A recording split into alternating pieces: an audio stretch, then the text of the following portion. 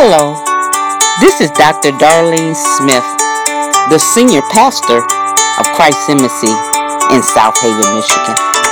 I want to thank you for joining our podcast.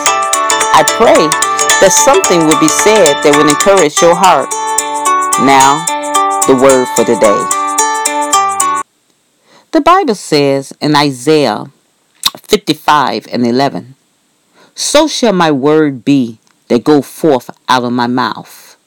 It shall not return unto me void, but it shall accomplish that which I please, and it shall prosper in the things whereto I send it."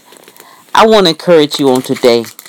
If God has spoken a word in your spirit, or even through the word of God, you hold on to that word.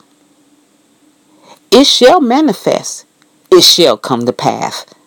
The Bible says in Numbers chapter 23, verse 19, "God is not a man that he shall lie, neither the son of man that he shall repent.